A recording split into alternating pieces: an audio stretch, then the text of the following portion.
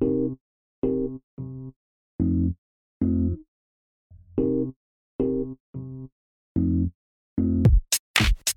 to the Project Fitness podcast for fitness professionals and fitness enthusiasts who want to be better at life.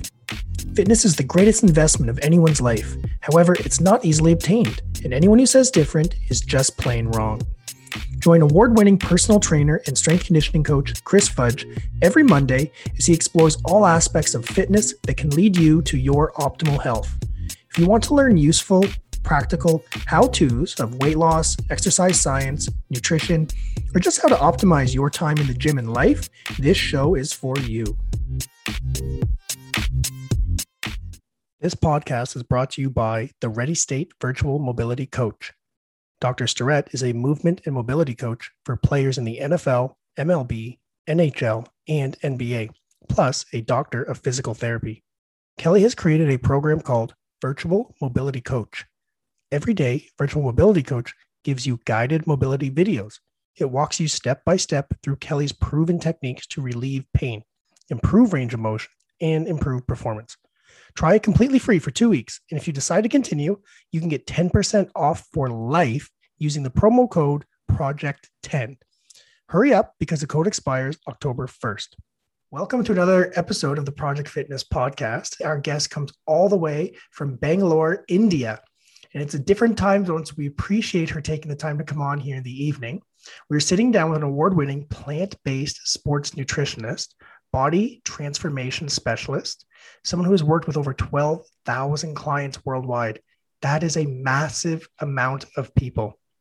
Today, we are sitting down with Roshni Sanghvi. Roshni, how are you? I'm doing fantastic, Chris. Thank you so much for having me. Very excited to have you on here because you are a plant-based or a sports nutritionist from the vegetarian or the vegan side of the world. And this is very interesting to me. It's new. It's not something I've come across before. And I've dealt with people who do sports nutrition, but never in this aspect here. So can you start off by saying exactly like what is that and how did you get into it? Yeah, sure. Well, it was when I got into it about 10 years back, it was new. It was very new. Now people have started understanding how a plant-based diet actually fuels their sports. It's better if you're an athlete.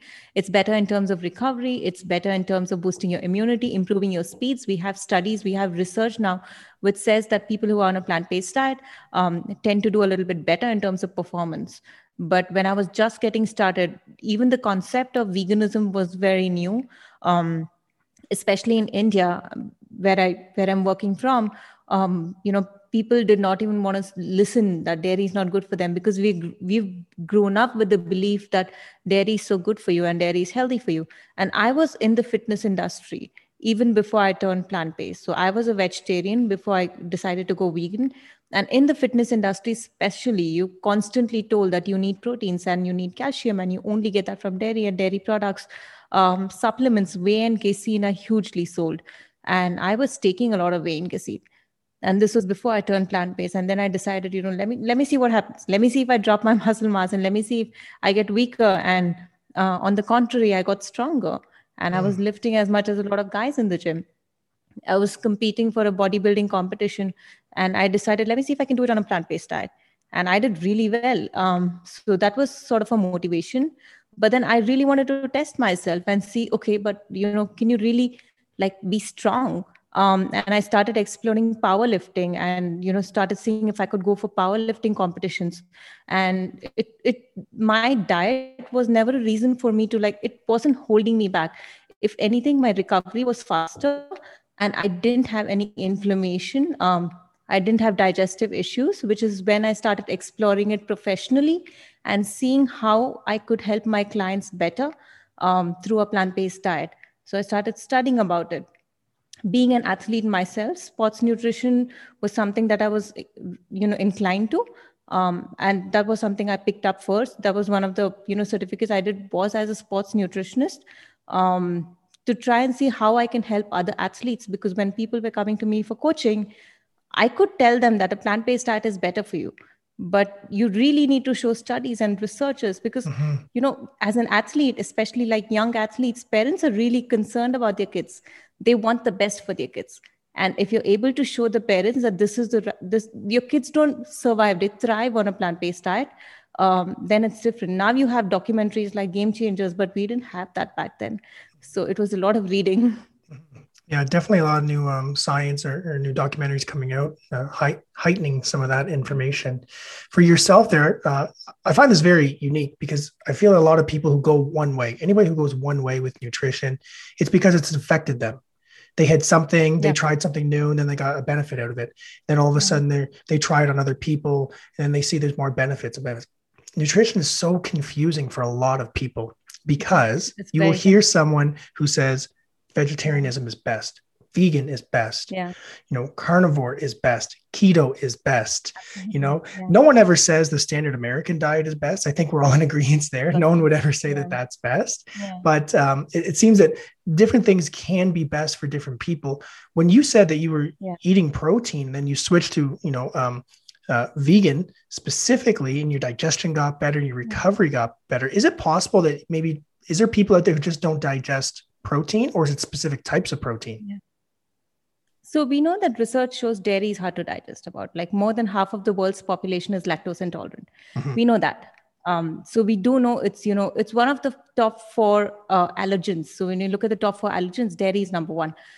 So we do know it does cause indigestion. But for me, one of the first signs I noticed was as soon as I switched to a vegan diet, within like a couple of weeks, my joint pains went away. And I had joint pains all my life. And I thought it was normal when you're into bodybuilding to have joint pains. I literally had learned to live with it because I was like, that's it. You chose to be a bodybuilder and you're going to have joint pains. But when I transitioned to a plant-based diet, just within a couple of weeks, and then I started researching about it. Does inflammation go down on a plant-based diet? Now, of course, I know because I'm working with clients with diabetes, cholesterol, hypertension, asthma, migraines, thyroid, PCOS, and we reverse these conditions on a plant-based diet, and we help people maintain that, sustain that all their life. But the other thing, the beautiful thing about plant-based diet, you don't have to do calorie counting. You don't have to, especially when it comes to weight loss, just because the diet is so high in fiber and resistant starch and it's so low in fats, you're not going to be gaining. So on a sustainable basis for people who are looking to lose weight and keep it off and not bounce back, because you're still eating just the way, you're not calorie counting, you're not measuring everything. Well, there's so little calories, right? In vegetables, there's so little calories in most of the stuff. Yeah. So unless you're consciously looking to gain muscle mass, you don't have to worry too much about how much you're eating and what you're eating. So it becomes easier to sustain it, I would say, on a long-term run. Mm-hmm. So you said the dairy was the big one. You reduced the dairy and then things got better. What about other sources of protein as well? Do you find some people digest, maybe beef over fish or fish over chicken? Yeah. You already mentioned about the protein powders, but are there some proteins that digest better for certain people, or is it just like maybe just stay away from all of them? All kinds of proteins come with growth hormones and testosterone, sex hormones. And I'm not even saying the hormones which are injected into the animal to increase the production of meat, which dairy farmers do. And, if it's like a factory farm meat, it's going to be hormonated.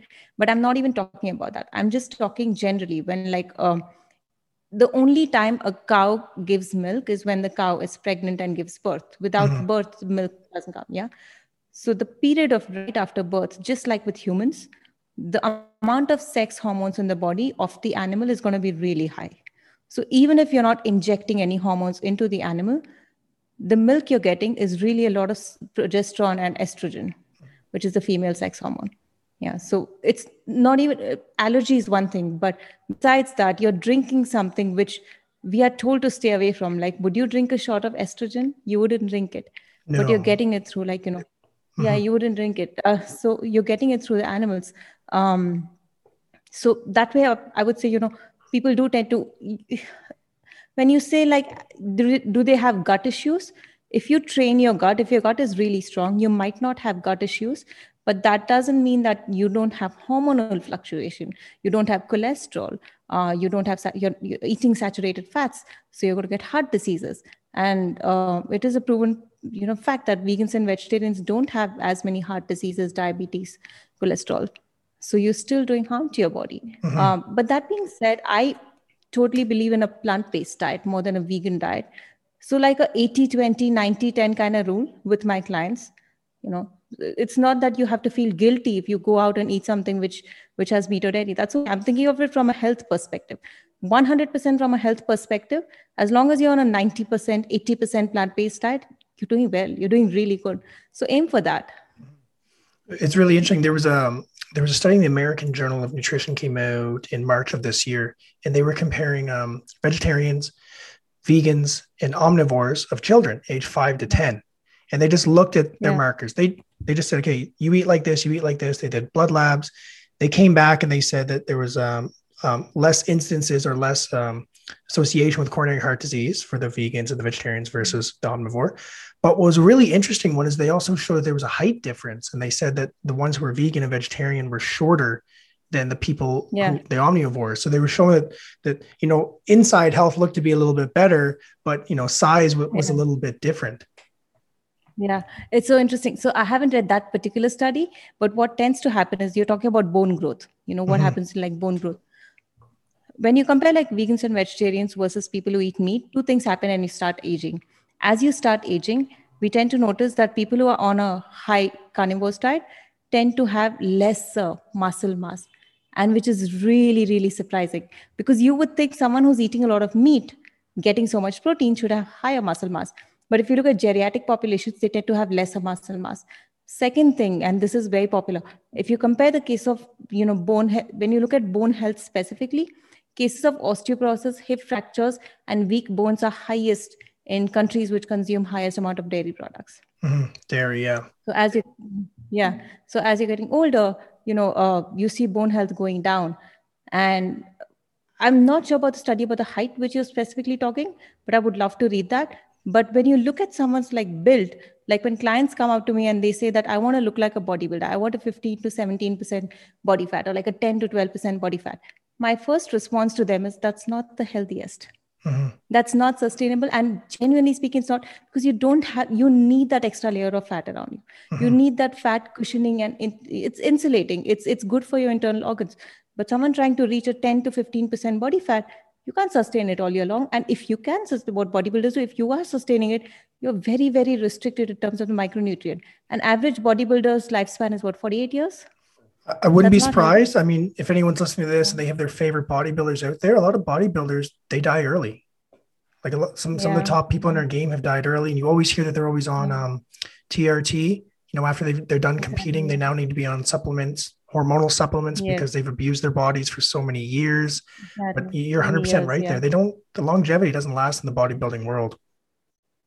But now also it's so much of social media. No, you're used to showing your like a perfect 6-pack, 8-pack all year round, and then you gain weight, and you're going to lose followers, and you don't want to see that. You have an image set for yourself. So I think it's very bad. It's negative, but it's not true. When you go on social media and you see bodybuilders, you don't associate that with health. And it's sad when a lot of people say, I want to reach that level of health. No, you want to reach that level of fitness. But health is not necessarily your aesthetic health. Yeah. 100% totally agree with that. And being in Canada, we need that extra fat. It's cold up here. So it's cold up here. Yeah. we could definitely I was studying in Buffalo, which is at the border of Canada. Yeah, very close. And we used to get the highest amount of snowfalls. It was crazy. Probably a little different than what you're used to. Yeah. I wholeheartedly agree with you 100% that the bodybuilding look, the bodybuilding lifestyle is not a good source of health, especially when you're talking longevity and stuff. And they die early. I mean, that's a fact. You mentioned, one question I want to ask you is the difference between a sports nutritionist and just a nutritionist. Because you said you were a sports, but you work with 12,000 people. You must not just work with 12,000 athletes. Yeah, no, absolutely not. Sports nutrition was something. So you get a basic nutrition degree, and then you start specializing in what you love to do. And sports nutrition itself is very, very vast. Now, the sports nutrition certificate was just a basic one, just to help me in my sport. But then if you're working with marathoners, the kind of nutrition program you follow is very different versus someone who's like a, power lifter versus someone who's like a tennis player. So it would also differ from sport to sport. It is different. And I chose that niche when I was really young.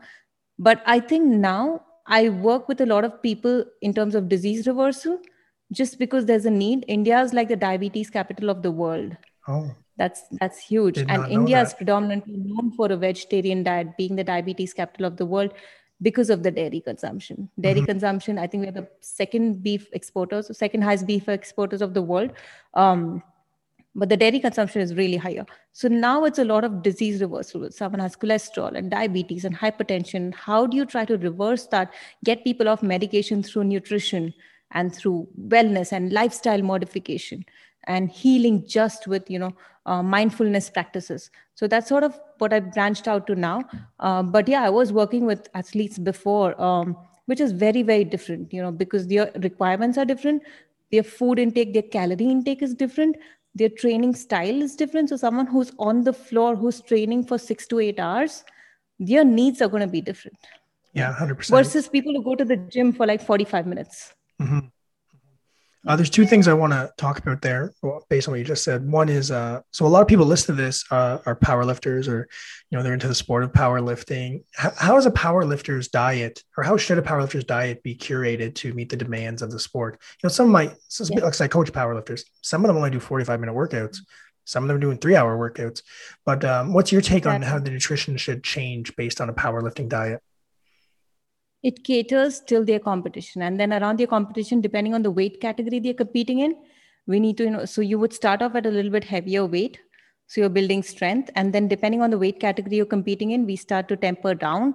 And then on the day diet also is going to be different. You need to refuel. You need to make sure that you're fueling well before going to the competition. Mm-hmm. But it's not a lot of heavy foods, like very fibrous food, which might not digest with your gut. So it's different based on what part of the competition you're in, or if you're taking the year off just for recovery, then it's a little bit relaxed. Also, depending on your body weight, the calories and the macronutrients slightly change. Yeah, but mostly it's to do with about a 60% carbohydrate, and then the rest divided in proteins and fats, depending on how the person digests. A lot of people do well with more proteins. A lot of people do well with a little bit more fats. So it really depends on what the person wants to do in terms of gaining weight or losing weight or strength. I've had some people say to me, they're like, "Hey, I really need to get my nutrition dialed in now that I'm powerlifting," and they may have come from a bodybuilding background. And I always say, like, "Well, what were you doing before?" They're like, "I trained 6 days a week, 3 hours a day." And I'm like, "Okay, what are you doing now?" And they're like, "Well, I train 3 days a week, 2 hours a day." They're like, "How much should I eat?" I'm like, "Less." Well, why should I eat less? I'm like, well, you're doing less. Your requirements are not as high. But I think sometimes there's a myth that people think that if you're powerlifting, you need to have super high caloric diets. And I always say it's the duration of the workout.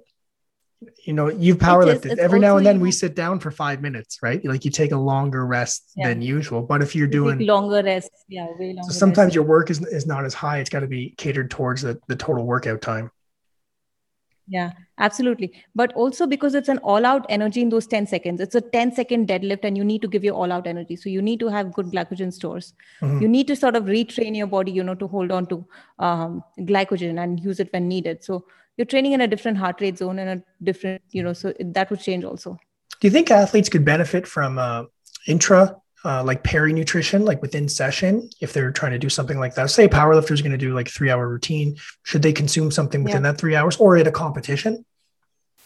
Yeah, for athletes, definitely. And that needs to be catered. So if you're a sprinter, if you sprint like 100-meter dash, you don't have to worry about it. Mm-hmm. But if you're a marathoner who's doing like a 42 miles, you have to, you have to talk to your nutritionist about intra-workout nutrition. For a power lifter also, because it's a 3-hour long session, you might not realize you're depleting yourself of electrolytes. Even though you're doing that one move for that 10 seconds, 20 seconds, you're giving your all out energy, mm-hmm. So your electrolytes might be depleted. So you might need that. You might need BCAAs sometimes, depending on your nutrition, but you definitely need to talk to your nutritionist about for certain types of competition. But if you're someone just going to the gym for the 45 minutes workout, water is enough. Everything else is overrated. Water is just good enough. Water works. You mentioned before, and I didn't know this, about the high amounts of diabetes that is in India. And then you also mentioned, you keep coming back to dairy. Is it possible? Well, it sounds like you're suggesting that this high consumption of dairy is just bad for people. It's just bad. We don't digest it. Maybe as babies we did. We stopped Yeah. doing it. It's just bad for people. Do you think people could, if they weren't eating dairy, like in India, but they were eating organic, Meat. grass-fed, Yeah. free-range sources of protein, muscle Yeah. meat, muscle organ, animal organs, that they would still be in this diabetic state, or they'd be much healthier? I don't I think they would be much healthier. And this is also when I work with clients and I talk to them about this, that if there's one thing I want you to drop first, meat or dairy, it would be dairy. It wouldn't be meat. Eventually, I'm not saying meat is healthy for you. Now, this was an interesting conversation I had with my dad, who's very anti-vegan and he's very, very pro-dairy. And he was telling me that, places like Switzerland, which have a very high dairy consumption, they live in their 90s and they have, they have good lifespan. They live really long. And I was like, let me just Google this. And I Googled it. And when you compare Switzerland and places with Switzerland is, first of all, not the highest dairy consumption. Switzerland doesn't even come in the top 20. But when you look at, places with the highest consumption of meat also, and you compare them with the blue zones of the world, blue zones is where people follow predominantly plant-based diet. It's a 90% vegan with a 10% meat, no dairy. Yeah. And when you compare the two, so the blue zones do better than meat only and dairy only places. So I'm not saying that meat is good by any chance, but I'm saying that if you have to compare meat and dairy, then dairy is definitely the bigger evil compared to meat. Yeah, I would agree with you 100% there. I feel like it's one of the simplest things that you can remove to get the greater results. Yes, it's not that difficult to find alternatives, all across the world now. I mean, first of all, it's easy to make alternatives at home. But even if you don't want to, you have alternatives at, coming to a pretty similar cost as like dairy milk or like cheese or butter. So what my message to people would be, you don't have to do everything. Look at your highest consumption. And most people, it's tea or coffee. Mm-hmm. For most people, they consume a lot of tea or coffee. Why don't you continue consuming dairy if it's too much for you to drop, but just replace the milk with almond or soy milk? That's like a one step, but you don't think about it. You're consuming that on a daily basis. And now you've made a 10% switch. That's 10% healthier than you are. Mm-hmm. Yeah. Funny story for you. As a powerlifter, I moved up a couple weight classes. So one of my go-tos was, I'm like, how could I consume a lot of calories in an easy way? And so I actually said, I'm going to drink milk. And I don't drink milk. I'm not a dairy guy anyway. And so I said, I'm going to go with, organic milk. So I was consuming a liter and a half a day, right? It was a simple way to bump an extra about 1,000 calories. And I was doing it. And my weight was going up, and there was no side effects, nothing out of the norm, no digestive issues, nothing out of the norm. But one day I went to get my milk and it wasn't available. So instead, I just got standard grocery store milk that came from, farmers, like companies. So I got that. And I remember I had it the next morning, like with my normal routine, and it went right through me. Like my body could not digest it at all. So it was real for me. It was a personal experience that I was like, oh, the dairy that most people are eating is not going to be very good. And I got a couple little kids. I got a 6-year-old, I got a 5-year-old, and we don't give them the dairy. We don't give them milk. They breastfed, and then that was it. And it's funny because a lot of our friends, a lot of people in these social circles, we go to parks and stuff, they're sitting there and they're just shoving milk into the kids' mouths. Now here's the kicker. When it's hot and all the kids take their shirts off, my kids are like lean little boys. Like they look like healthy little boys. Not a lot of the other kids do. They absolutely. They've got a little extra body fat on them. They don't look like as healthy. They don't look like little kids. And that's just one observation that I've noticed. We don't give our kids dairy, and they seem pretty healthy. Yeah, this is also the other thing, which a very common observation in India. If you have kids around the age of 6th, 7th grade, you start seeing that the kids who are off dairy tend to get their menstrual cycles much later, which you're supposed to. You're supposed to get it around 16, 17. And you have kids who are high dairy consumers tend to get their menstrual cycle as early as 9, 10-year-olds. And that's really young. And that's not healthy. Yeah, that's really not healthy. Also tend to have PCOS related problems by the time they're like 15, 16-year-olds. So they start missing their periods and they have really heavy flows and, mood swings, endometriosis, difficulty conceiving a child. So this is so common. This is like, It's like, and it's such a direct connection. Like, why don't people make this connection? And, dairy's bad. Dairy's really bad. Yeah. And that is another specialty that you have. I did read on your bio and stuff that you do work with that special clientele. And you think that when they're being diagnosed with those conditions at an early age, it's correlated with the dairy consumption. Yeah. It's correlated with the dairy consumption, but it also creates a sort of a negative body image, because with PCOS, it's easy to gain weight. You have acne, you're going to have hormonal issues, you're going to have hair fall. And it's really hard to see these kids go through this, already as teens, you're going through a lot. And then you also have these. Sorry. Yes, I hear you. Working with 12,000 plus people over the years, you must have been able to identify like simple, like what are common things that people are doing not good for their health, and then some simple roadblocks or simple solutions you might have to overcome those roadblocks. Yeah, depends on the population, because I have so many streams to work with people. I have my own fitness center. I have my own gym nice. Where I see clients on a regular basis. And when people come to the gym, it's with very clear objectives. It's weight loss or weight gain. Mostly it's very clear objectives. Very rarely do you see disease reversal or clients with just got a heart attack and want to come to the gym and start working on their health, or just been diagnosed with cholesterol or diabetes and want to come and work on their health. So that's a different, kind of population. Now they want very fast results. They're coming to the gym, they're making a payment, and they're expecting fast results. So the approach there becomes very different. Then I have my online business where I see clients from all across the globe, and they're coming with the mindset that I'm paying to a nutritionist, expecting a nutrition plan, and trying to reverse my disease, because that's how, a lot of the clients through my social media, they know that I work with disease reversal. And that's a different kind of mindset, because they are not looking to lose weight or gain weight. Mostly they're looking to heal themselves, and they're mentally prepared in terms of healing themselves, which should be the first step for everyone. Now, when you do have insulin resistance, when you have something called estrogen dominance, where your female sex hormone is really high, when you have low libido, when you have low testosterone, high cortisol, high stress hormones, the last thing your body is going to want to do is lose weight. It's like you're in a forest and a tiger's running behind you. The last thing you're thinking about at that time is fertility and reproduction and hunger, and you're not digestion. You're not thinking about all that. Your body is not doing all that. Your body is in high stress mode, or what we call a sympathetic state. You want to run away from the tiger. Your stress hormones are high. Your heart rate is beating. Your blood vessels are dilated. So that's what's happening. Now, in real life, now we don't have tigers running behind us, but we have that important mail from the boss. We have our kids screaming in the background. We have a fight with a spouse. All these things are like mini tigers running around. But what happens in a forest? You run for a distance, and then the tiger gives up, and then you're safe, and then you're fine, and then you don't have to worry about it. But in today's time, these stressors are always going to be there. So you never go into this I'm safe now space. So I think that should be the first priority for everyone.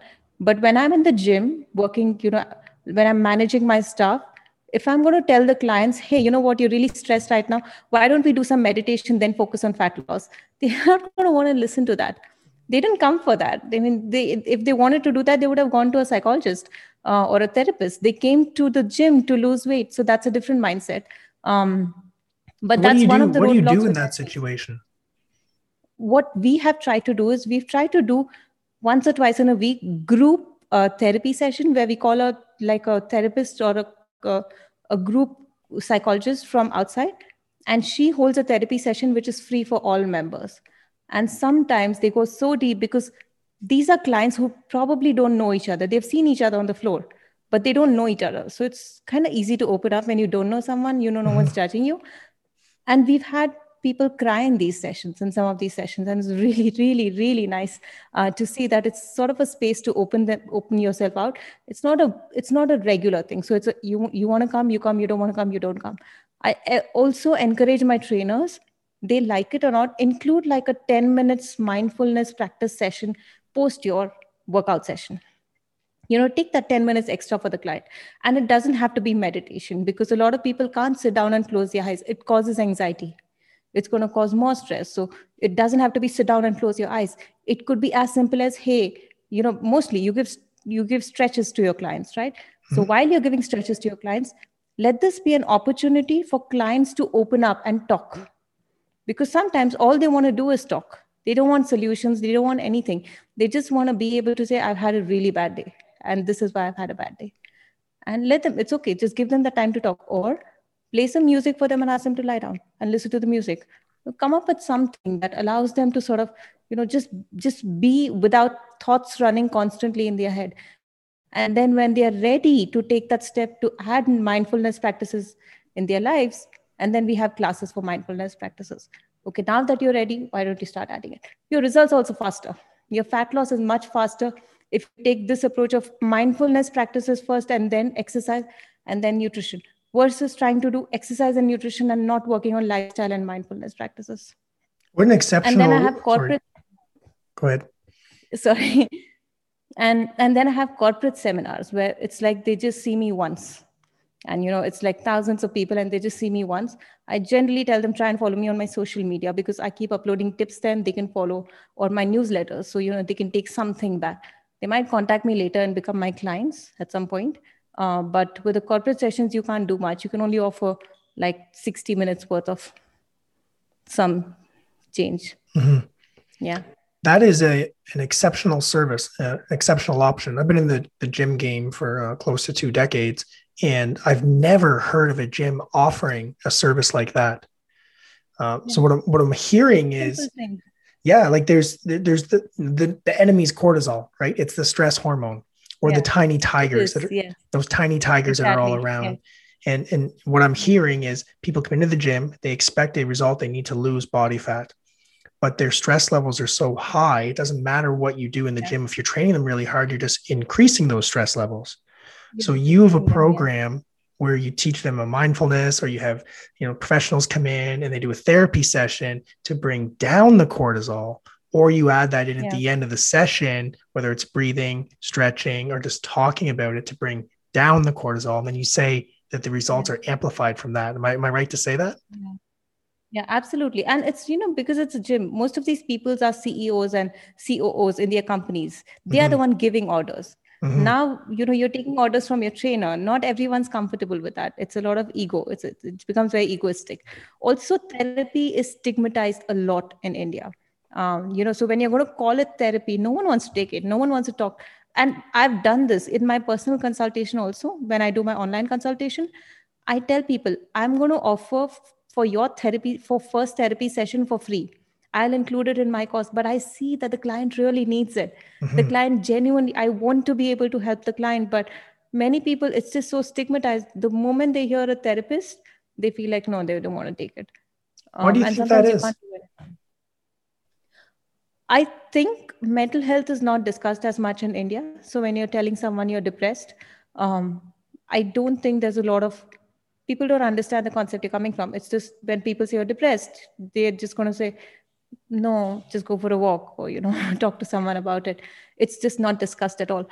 But I've seen this, well, because I came from a psychology background. I was studying psychology and I have my master's in psychology before I got into nutrition and fitness. I used to work with couples initially when I came back to India, and I used to train couples. So like one-on-one training with couples. And I saw that couples who work out together tend to share a stronger bond, because when you work out, you're releasing these hormones, dopamine, you're releasing the happy hormones, which the body confuses for being in love. Really? It's so strange, right? It's so strange. So couples who work out together tend to share the stronger bond with each other versus, and this is so common in my gym. And I'm not talking from a relationship perspective, but a lot of women tend to share a strong relationship with their trainer in terms of being able to talk easily, because they're seeing the trainer 1 hour of undivided attention every single day, no cell phones, no division of attention, but they're seeing their husbands like 10 minutes in the evening. Mm-hmm. Everyone has a different work schedule and everyone's really busy. So you're not really seeing your spouse as much. And even if you are seeing, it's a lot of technology. You're watching TV together, you're watching something together, you're on your phones. But how much of undivided attention are you getting? And if everyone as a family, if like the husband and wife and the kids, if you can have like at least two or three times in a week, a family workout session, it could be going for a hike. It could be doing like playing a sport. But that would strengthen the bond of the family so much more than anything else. And it's therapeutic. Mm-hmm. So the dopamine can be miscommunicated as love. So I'm going through all Yeah. my female clients that I train. Oh no, yeah, that one loves me. That one does not love me. No, I didn't I, mean it from that I sense, know, but I know, you I know get what I exactly what mean. you're Yeah. saying, and I know exactly what you're saying, Yeah. and I love that you mentioned that because sometimes in fitness people think that it's all on themselves. You got to do your own thing, but when you can make it, you and your partner, you and your Yeah. kids, when you can make it a daily habit to do some form of exercise. Yeah. I've always been in the situation where I felt it, but I did not know that, with that chemical hormone release, that's how the body, perceives it. So that's a big win for me. I appreciate that little bit of knowledge. Yeah. And you have these great Yeah. tips on your Instagram page. I'm always looking and liking on the ones you have. You had one the other day about sleep. You talked about sleep and Yeah. then how lack of sleep affects like a diabetic reaction there with your blood glucose. Can you talk on that just for a split second? So interesting. So you wouldn't believe this. I mean, with most of us, we think people sleep, right? People generally sleep and sleep should come naturally. But I was just talking to a client today and she's from New York. And she told me that she's gone days without sleeping. On an average, she sleeps about 2 to 3 hours per night. And she's like, I've done this for 10 years. I'm fine. I don't have any problems. I mean, of course, her cholesterol levels are high and she has all these health problems. Mm-hmm. But then she doesn't associate lack of sleep with any problems at all. And I mean, when you want to recover recently, right now, when, COVID's going on and post-COVID, as a post-COVID recovery, if you have COVID and then you're recovering from COVID, they recommend you a melatonin supplement. That's to help you sleep better because the more you sleep, the faster your recovery. Talk to any doctor, they're going to say post-COVID, sleep well. They're going to say eat well and sleep well. The more you sleep and the more you rest, the more you recover. There was this specific study which spoke about flu shots and antibody development. Mm-hmm. So people, who get their seasonal flu shots, they did a study with them, and turns out that if you're getting less than 7 hours of sleep per night, then you don't develop as many antibodies as someone who's getting 7 to 9 hours of sleep per night. Mm-hmm. Yeah, but it's not also only sleep, it's the quality of your sleep, which matters. They haven't done a study for COVID vaccination. They should probably. But if it's for a flu shot, then COVID vaccination is also technically a viral shot. It's the same thing. It's funny that you But bring that people who up. sleep. I messaged my sister yesterday who lives in another Yeah. province from me, and she's going for her vaccination this weekend. And I'm very aware exactly what you're talking about with the flu shot because they tested the vaccine effectiveness and the antibodies. And I said, you better get 8 hours of sleep. She's like, why? I'm like, I don't know, but I think it'll work better based on flu It'll work shots. better. The exact same. Yeah, this conversation was happening yesterday, but recovery Yeah. is so important. And you're right. It happens when you sleep.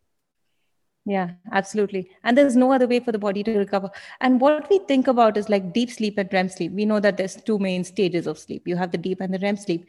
And when we say that, you're sleeping less, like let's say you're supposed to sleep for 8 hours, but that particular day you had an important meeting, you didn't get enough sleep, you slept for 6 hours. So in your mind, you're thinking, okay, I slept 20% less. That's okay, but that's not true because most of your, REM sleep, I think it's REM. Most of your REM sleep happens in the second part of the night when you're just going to wake up. So you haven't slept 20% less. You missed out on 2 hours of REM sleep. So you would Mm-hmm. have probably lost like 50% of REM sleep. Mm-hmm. Yeah, So because you go over through time, if you're doing, those phases, right? You do your REM you sleep, go your through the phases. NREM Yeah. sleep. Yeah, you're missing a full Yeah. phase. Yeah. Yeah. You're missing out. So you're missing out this huge chunk of REM sleep. And REM sleep is the one which is associated with all the benefits of sleeping. Mm-hmm. So no, you haven't slept just 2 hours left. You slept like a huge, like 50% of your sleep is reduced because you haven't got good enough REM sleep. I used to tell people, stay away from technology 1 hour before sleeping so it helps you sleep better. But I started realizing no one's going to do that. They don't listen to me. And it's not a practical advice. It was Mm-hmm. like 10 years back. But now telling people to get off technology 1 hour before going to sleep is not a very practical advice because they're not going to follow it. We are so used to a technology, they're not going to follow it. So now my advice is, okay, if you're watching something, make sure it's like, like a reruns of Friends or something very, very mundane where you don't have to think a lot, where literally it's mindless activity. If that's going to relax you, let that relax you. But try and make sure that you're getting your full 8 hours of sleep. And if you're not getting that full 8 hours of sleep, then work with a specialist to improve the quality of your sleep. because we realize that, my fitness is not okay. I'm going to work with a personal trainer to help me improve my fitness. My nutrition is not okay. I'm going to work with a nutritionist. But your sleep is not okay and you think it's okay. It's not okay. You have to work with someone to help you fix it. Mm-hmm. And you mentioned before that when there's just 2 hours loss of sleep, it affects what did you say, your blood glucose levels the next day, or your diabetic sensations the next day? Yeah. So there's been a series of studies on diabetes and sleep. Losing even 1 hour, one night of sleep gives you pre-diabetic markers the very next morning. Wow. The very next morning. So the very next morning, you could, see that your blood glucose is a little bit higher. Your insulin resistance is a little bit more. And, you see all these markers for diabetes the very next morning. So over time, now, when you already have a genetic predisposition to diabetes, you have the gene for diabetes, and you're not sleeping well, and you're not eating well, what do you think is going to happen? It's a new control. You have to make lifestyle change, and your stress levels are too high. What do you think is going to happen? And mostly these go with each other. When your stress levels are high, you're not going to eat and sleep well. And then you say that it's all genes. It's not all genes. It is so many other factors. But also people who are already diabetic, people who sleep less than 7 hours tend to have 23% higher blood sugar levels. So one way to just reduce your blood sugar levels, and by 23%, is to make sure you're getting good quality sleep. That's a great tip, great piece of advice that you could give someone just from a health perspective overall.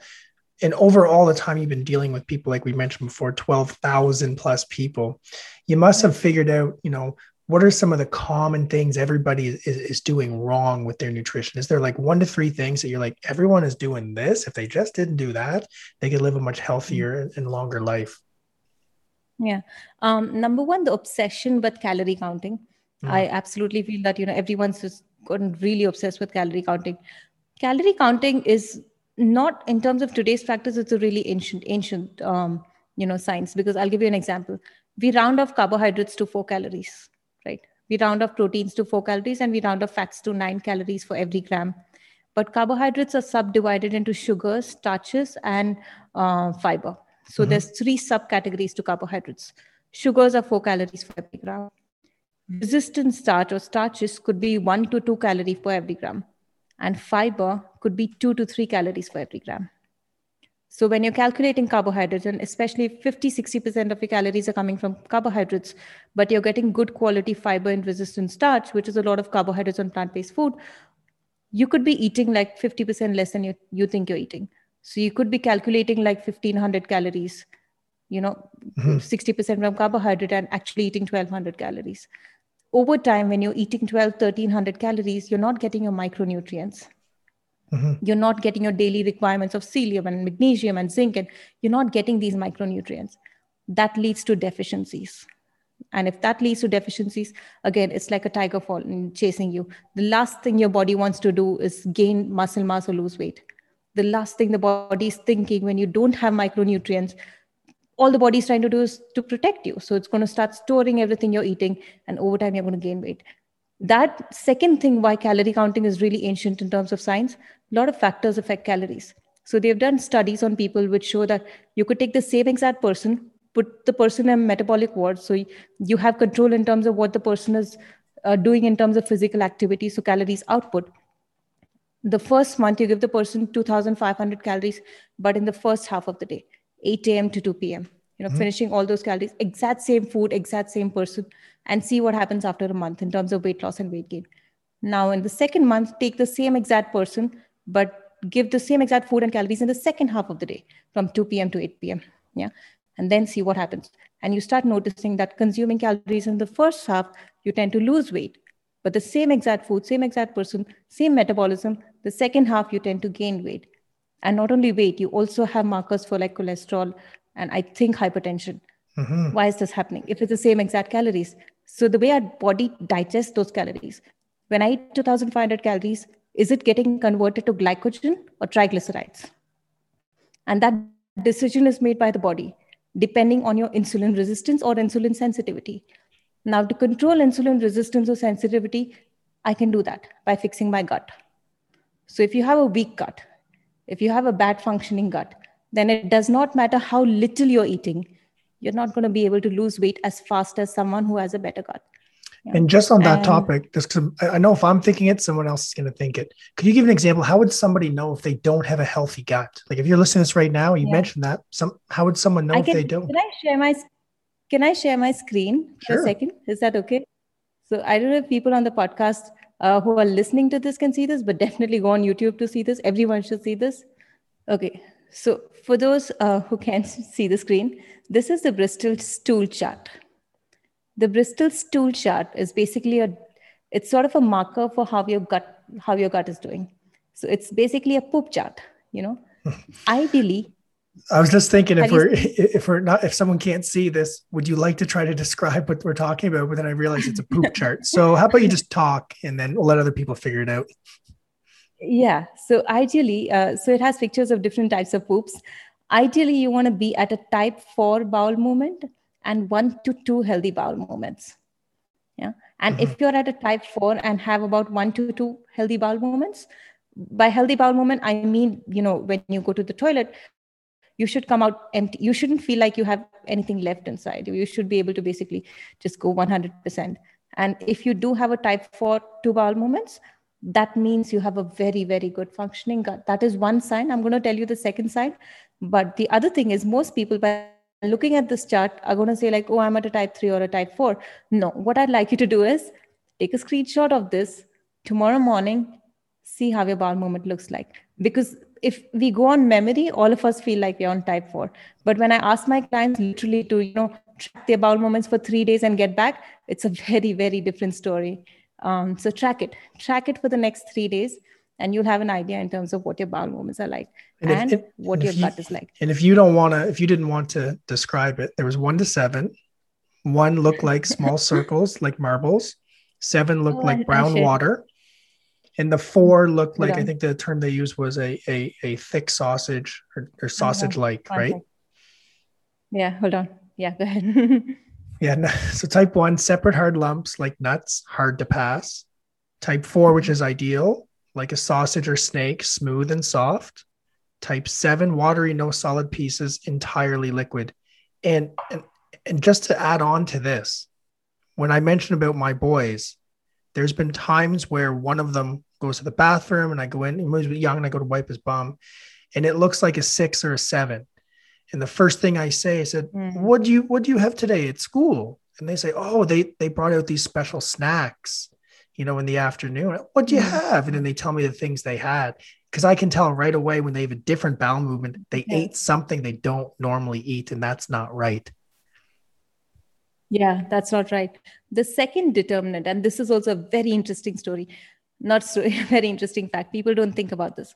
Now, when you look at, when we talk about food sensitivities, I'm not talking about food allergies, like a full blown allergy. I'm talking about sensitivities. Generally, when you have a sensitivity, what's the first thing you're going to do? You're going to avoid the food, right? You won't eat it. But a gut has good bacteria and bad bacteria. I'm oversimplifying this. Now, the good guys in the gut, we think of the good guys as being like, one strain of bacteria. It's not one strain, but it's like a society with multiple different colonies or different apartments. So there's different strains of the good guys, good bacteria, and you want the good bacteria to be higher than the bad bacteria. There are certain good bacteria which love to feed on apples. There are certain good bacteria which love to feed on rice. There are certain good bacteria which love to feed on pineapple.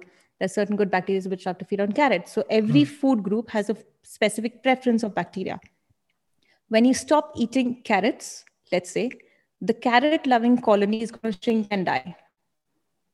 And then when you reintroduce carrots after a few months, you're going to start noticing that you have sensitivities because you don't have that particular strain of bacteria to help you digest it. So if there was one thing to determine how to improve gut health, it's diversity of plants. Make sure you're getting about 40 different types of plants per week into your diet. You want to start making sure that you have different colonies and all of those colonies are thriving, and that's a determination of a good gut. That's really interesting to know. There was what's his name, Dr. Norm Robillard, and he's a microbiologist, and a lot of his research is about treating things like acid reflux and SIBO and Yeah. GERD. And he's identified certain gut bacteria that feed off certain things, some resistant starches. And he was talking Yes. about, a way to treat acid reflux is remove certain carbohydrates like rice because they are feeding off of that. And then your bad gut bacteria is growing, producing tons of methane. You're getting all these digestive issues, but to remove certain ones because the bad bacteria is eating them. And you know what? But the thing besides him, you're the first person I heard to talk about that. Yeah. It is actually, so mostly the inflammatory bacteria is the sugars. Sugars is a big one. Oils, meat, saturated fats. So these are all the inflammatory bacteria. So the moment you take that off your diet, you start seeing that not only the bad guys going down, but also feed the good guys and do things which help the good guys grow. You can reverse migraines, which is related with the gut, in as little as 2 weeks. People who have lived with migraines all their lives, by just fixing the gut, doing nothing, just work on the gut, work on fixing the gut. And you can literally, it's like magic. It's amazing. It's so interesting. In the fitness industry, these things are coming up more and more today than they were when I started, and probably when you started. When we started, nobody talked about cortisol and stress. Nobody talked about gut health. Nobody talked about sleep. And now they seem to be like, if you can get those 3 things lined up, you can be pretty healthy. Yeah, you can. Yeah, absolutely. So just as we come to an end here, because I'm very respectful of your time and so forth, what are you currently doing now? Like what's upcoming for you in the future? You got 12,000 clients online, you're running a gym. What's new and what's coming from you? So my gym's shut down because of the lockdown, and we aren't yet open in India. So all my energy and time is going to my online work and my newsletters and just growing my online business, which is what I'm doing right now. I love working with corporates and working across the globe. I take fitness workshops. So I do a lot of animal flow, Ashtanga yoga, a little bit of calisthenics, and just a combination of everything coupled with mental health in one class, which is my favorite thing to do with corporates, with like big companies and people. Awesome. Yeah. And this is all offered online now? It's all online. Yeah. Oh, fantastic. Good. So I'll get that information from you, and then I'll link it into our show notes here. So just one final thing, if anybody's listening right now, and if you want to give them one piece of advice to live a better, healthier life, is it don't count calories? Is it get your sleep? Is it get your gut in control? What's the one thing you want to give to anybody listening? Just make the easiest change possible, and just one change per day, because whatever is your first step, take your first step. And it's not easy. Everything is going to be hard. Anything out of your ordinary, what you have, like what's your ordinary life, is going to be hard. But trust me, eventually it becomes a part of your lifestyle. So if your starting point currently is just drinking 8 glasses of water per day, let's start with there. Let's get that right, and then move on to what you feel comfortable with. Awesome. I love it. Well, thank you so much for coming on, taking the time, especially because it's evening, being on here. Project Fitness Podcast.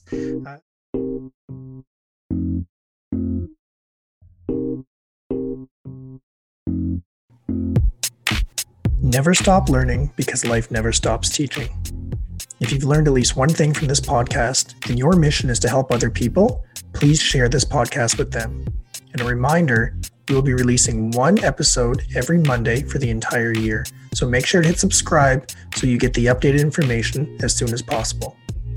Today is the first day of the rest of your life, and thank you so much for allowing me to be part of it.